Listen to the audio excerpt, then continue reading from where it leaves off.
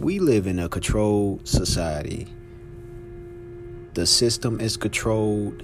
The country is controlled.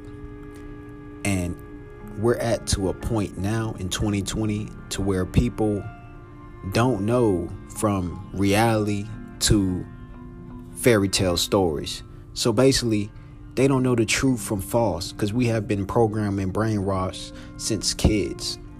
So with that being said, picture us and compare that to an ant pile in the woods or something. Just a random ant pile. There in that ant pile, you will see ants just scattered off everywhere, doing their own little things. Some in lines, some carrying rocks, some carrying foods, or whatever they perceive to be valuable.